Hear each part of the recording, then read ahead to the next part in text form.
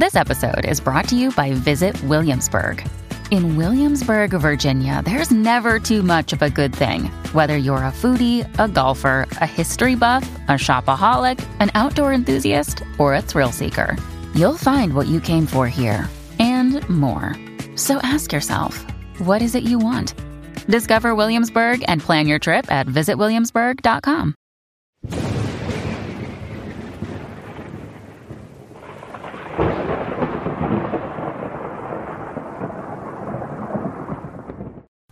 Laetitia Sanctae, encyclical of Pope Leo XIII, commending devotion to the Rosary. Venerable brethren, greeting and apostolic benediction.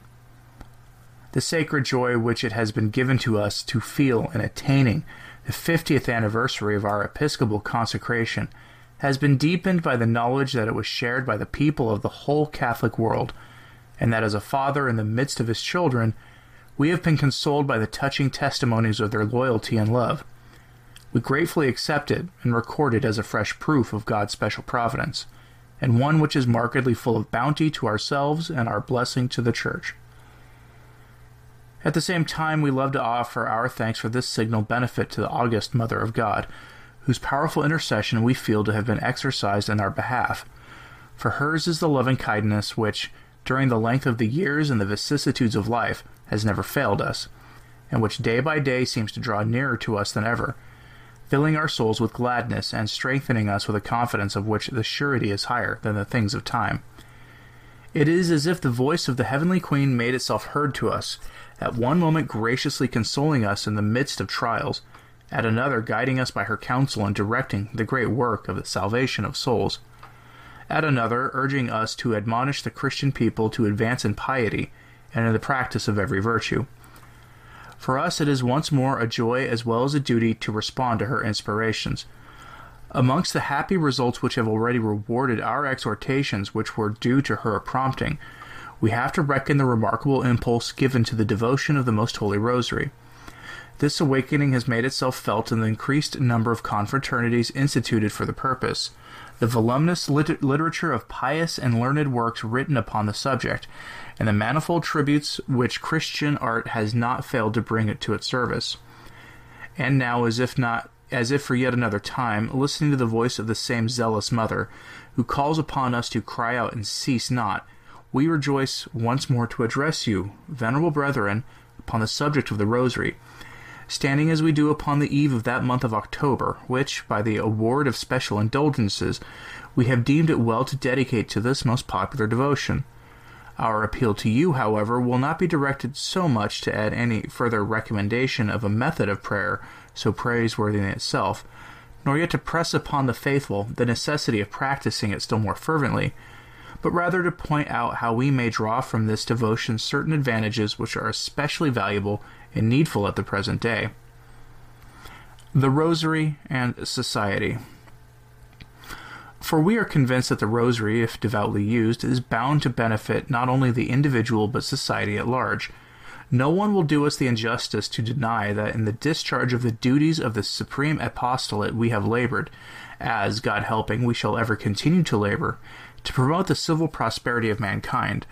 Repeatedly have we admonished those who are invested with sovereign power that they should neither make nor execute laws except in conformity with the equity of the divine mind.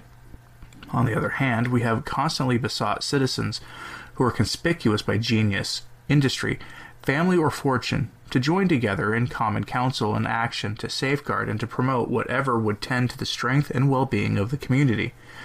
Only too often, too many causes are at work in the present condition of things, to loosen the bonds of public order and to withdraw the people from sound principles of life and conduct.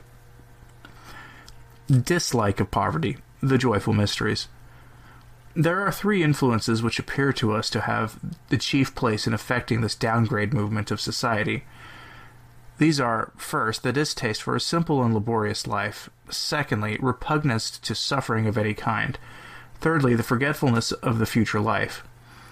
We deplore, and those who judge of all things merely by the light and according to the standard of nature join with us in deploring that society is threatened with a serious danger in the growing contempt of those homely duties and virtues which make up the beauty of humble life. To this cause we may trace in the home the readiness of children to withdraw themselves from the natural obligation of obedience to the parents, and their impatience of any form of treatment which is not of the indulgent and effeminate kind.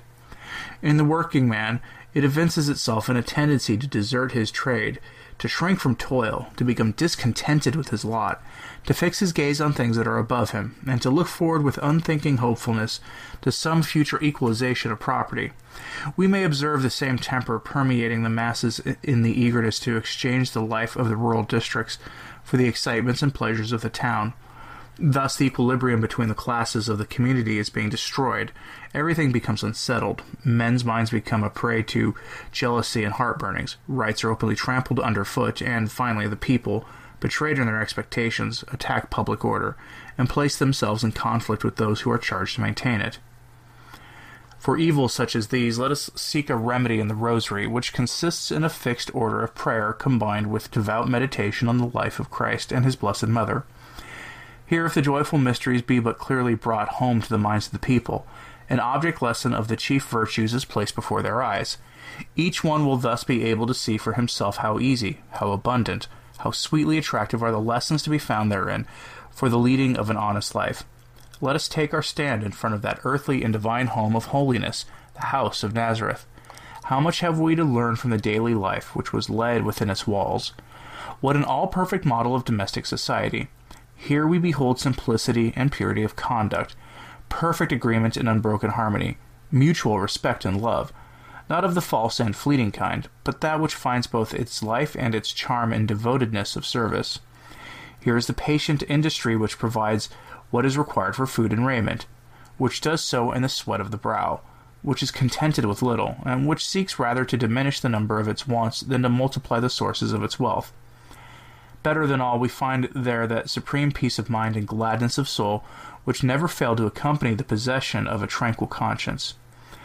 These are precious examples of goodness, of modesty, of humility, of hard-working endurance, of kindness to others, of diligence in the small duties of daily life, and of other virtues, and once they have made their influence felt, they gradually take root in the soul, and in course of time fail not to bring about a happy change of mind and conduct.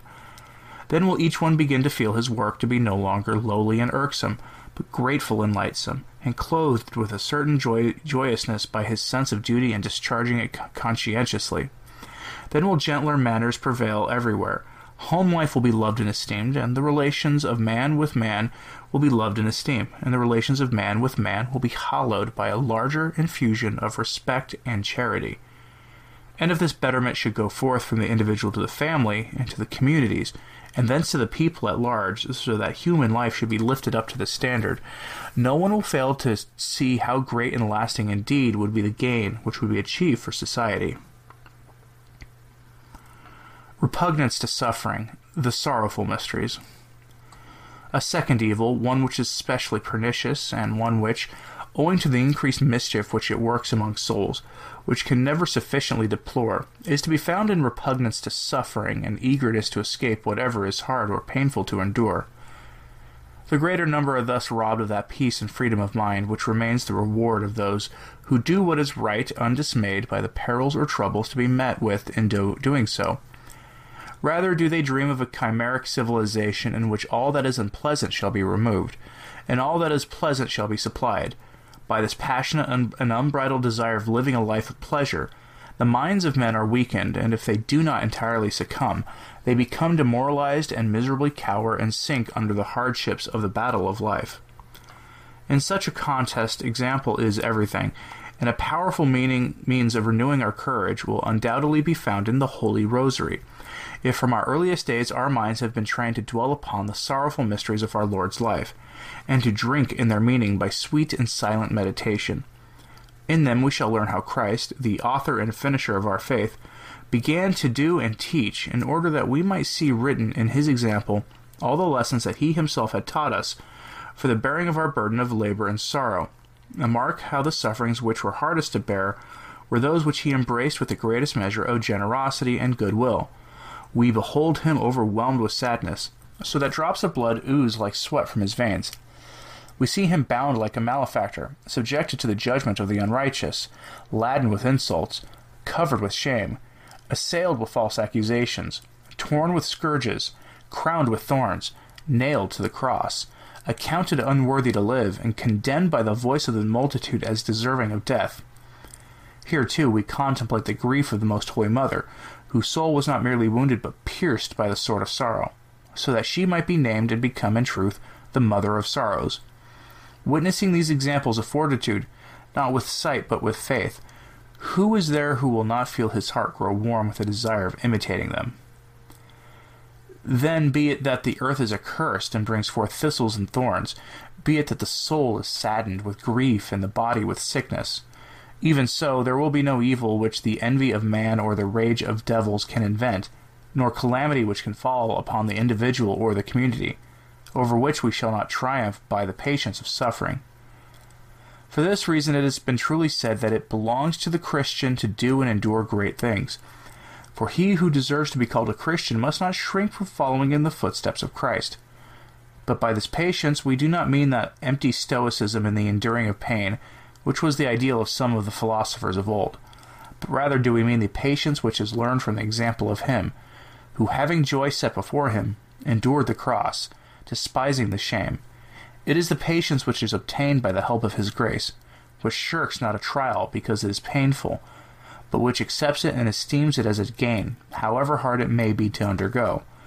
The Catholic Church has always had, and happily still has, multitudes of men and women, in every rank and condition of life, who are glorious disciples of this teaching, and who, following faithfully in the path of Christ, suffer injury and hardship for the cause of virtue and religion. They re-echo, not with their lips, but with their life, the words of St. Thomas. Let us also go that we may die with him. See John chapter 11, verse 16. May such types of admirable constancy be more and more splendidly multiplied in our midst, to the weal of society and the glory and the edification of the Church of God. Forgetfulness of the future, the glorious mysteries. The third evil for which a remedy is needed is one which is chiefly characteristic of the times in which we live. Men in former ages, although they loved the world and loved it far too well, did not usually aggravate their sinful attachment to the things of earth by a contempt of the things of heaven. Even the right-thinking portion of the pagan world recognized that this life was not a home, but a dwelling place, not our destination, but a stage in the journey. But men of our day, albeit they have had the advantages of Christian instruction, pursue the false goods of this world in such wise that the thought of their true fatherland of enduring happiness is not only set aside, but to their shame be it said, banished and entirely erased from their memory, notwithstanding the warning of St. Paul. We have not here a lasting city, but we seek one which is to come. See Hebrews chapter 13, verse 4. When we seek out the causes of this forgetfulness, we are met in the first place by the fact that many allow themselves to believe that the thought of a future life goes in some way to sap the love of our country, and thus militates against the prosperity of the Commonwealth. No illusion could be more foolish or hateful. Our future hope is not of a kind which so monopolizes the minds of men as to withdraw their attention to the interests of this life. Christ commands us, it is true, to seek the kingdom of God, and in the first place, but not in such a manner as to neglect all things for things else. For the use of the goods of the present life and the righteous enjoyment which they furnish may serve both to strengthen virtue and to reward it. The splendor and beauty of our earthly habitation, by which human society is ennobled, may mirror the splendor and beauty of our dwelling which is above. Therein we see nothing that is not worthy of the reason of man and of the wisdom of God. For the same God who is the author of nature is the author of grace, and he willed not that one should collide or conflict with the other, but they should act in friendly alliance, so that under the leadership of both we may the more easily arrive at that immortal happiness for which we mortal men were created. But men of carnal mind, who love nothing but themselves, allow their thoughts to grovel upon the things of earth until they are unable to lift them to that which is higher. For, far from using the goods of time as a help towards securing those which are eternal, they lose sight altogether of the world which is to come, and sink to the lowest depths of degradation. We may doubt if God could inflict upon man a more terrible punishment than allow him to waste his whole life in the pursuit of earthly pleasures, and in forgetfulness of the happiness which alone lasts forever. It is from this danger that they will be happily rescued in the pious practice of the rosary, or wont, by frequent and fervent prayer, to keep before their minds the glorious mysteries. These mysteries are the means by which in the soul of a Christian a most clear light is shed upon the good things, hidden to sense, but visible to faith, which God has prepared for those who love him. From them we learn that death is not an annihilation which ends all things, but merely a migration and passage from life to life. By then we are taught that the path to heaven lies open to all men, and as we behold Christ ascending thither, we recall the sweet words of his promise, "I go to prepare a place for you." By them we are reminded that a time will come when God will wipe away every tear from our eyes, and that neither mourning nor crying nor sorrow shall be any more, and that we shall always be with the Lord, and like to the Lord, for we shall see him as he is, and drink the torrent of his delight, as fellow citizens of the saints, in the blessed companionship of our glorious Queen and Mother. Dwelling upon such a prospect, our hearts are kindled with desire, and we exclaim in the words of a great saint, "How vile grows the earth when I look up to the heaven!" Then too shall we feel the solace of the assurance, that which is at present momentary in the light of our tribulation worketh for us above measure, exceedingly an eternal weight of glory. See 2 Corinthians chapter 4, verse 17. Here alone we discover the true relation between time and eternity, between our life on earth and our life in heaven, and it is thus alone that are formed strong and noble characters. When such characters can be counted in large numbers, the dignity and well-being of society are assured. All that is beautiful, good, and true will flourish in the measure of its conformity to him who is, of all beauty, goodness, and truth, the first principle and the eternal source. Confraternities of the Rosary. These considerations will explain what we have already laid down concerning the fruitful advantages which are to be derived from the use of the Rosary, and the healing power which this devotion possesses for the evils of the age and the fatal sores of society. These advantages, as we may readily conceive, will be secured in a higher and fuller measure by those who band themselves together in the sacred confraternity of the Rosary, and who are thus more than others united by a special and brotherly bond of devotion to the Most Holy Virgin. In this confraternity, approved by the Roman pontiffs and enriched by them with indulgences and privileges, they possess their own rule and government, hold their meetings at stated times, and are provided with ample means of leading a holy life, and of laboring for the good of the community. They are, so to speak, the battalions who fight the battle of Christ, armed with his sacred mysteries, and under the banner and guidance of the Heavenly Queen. How faithfully her intercession is exercised in response to their prayers, processions, and solemnities is written in the whole experience of the Church, not less than in the splendor of the victory of Lepanto. It is therefore to be desired that renewed zeal should be called forth in the founding, enlarging, and directing of these confraternities, and that not only by the sons of St. Dominic, to whom by virtue of their order a leading part in this apostolate belongs, but by all who are charged with the care of souls, and notable in those places in which the confraternity has not yet been canonically established. We have it especially at heart that those who are engaged in the sacred field of the missions, whether in carrying the gospel to barbarous nations abroad, or in spreading it amongst the Christian nations at home, should look upon this work as especially their own. If they will make it the subject of their preaching, we cannot doubt that there will be large numbers of the faithful of Christ who will readily enroll themselves in the confraternity, and who will earnestly endeavor to avail themselves of those spiritual advantages of which we have spoken, and in which consists the very meaning and motive of the Rosary. From the confraternities, the rest of the faithful will receive the example of greater esteem and reverence for the practice of the Rosary, and they will be thus encouraged to reap from it, as we heartily desire that they may, the same abundant fruits for their soul salvation. Conclusion.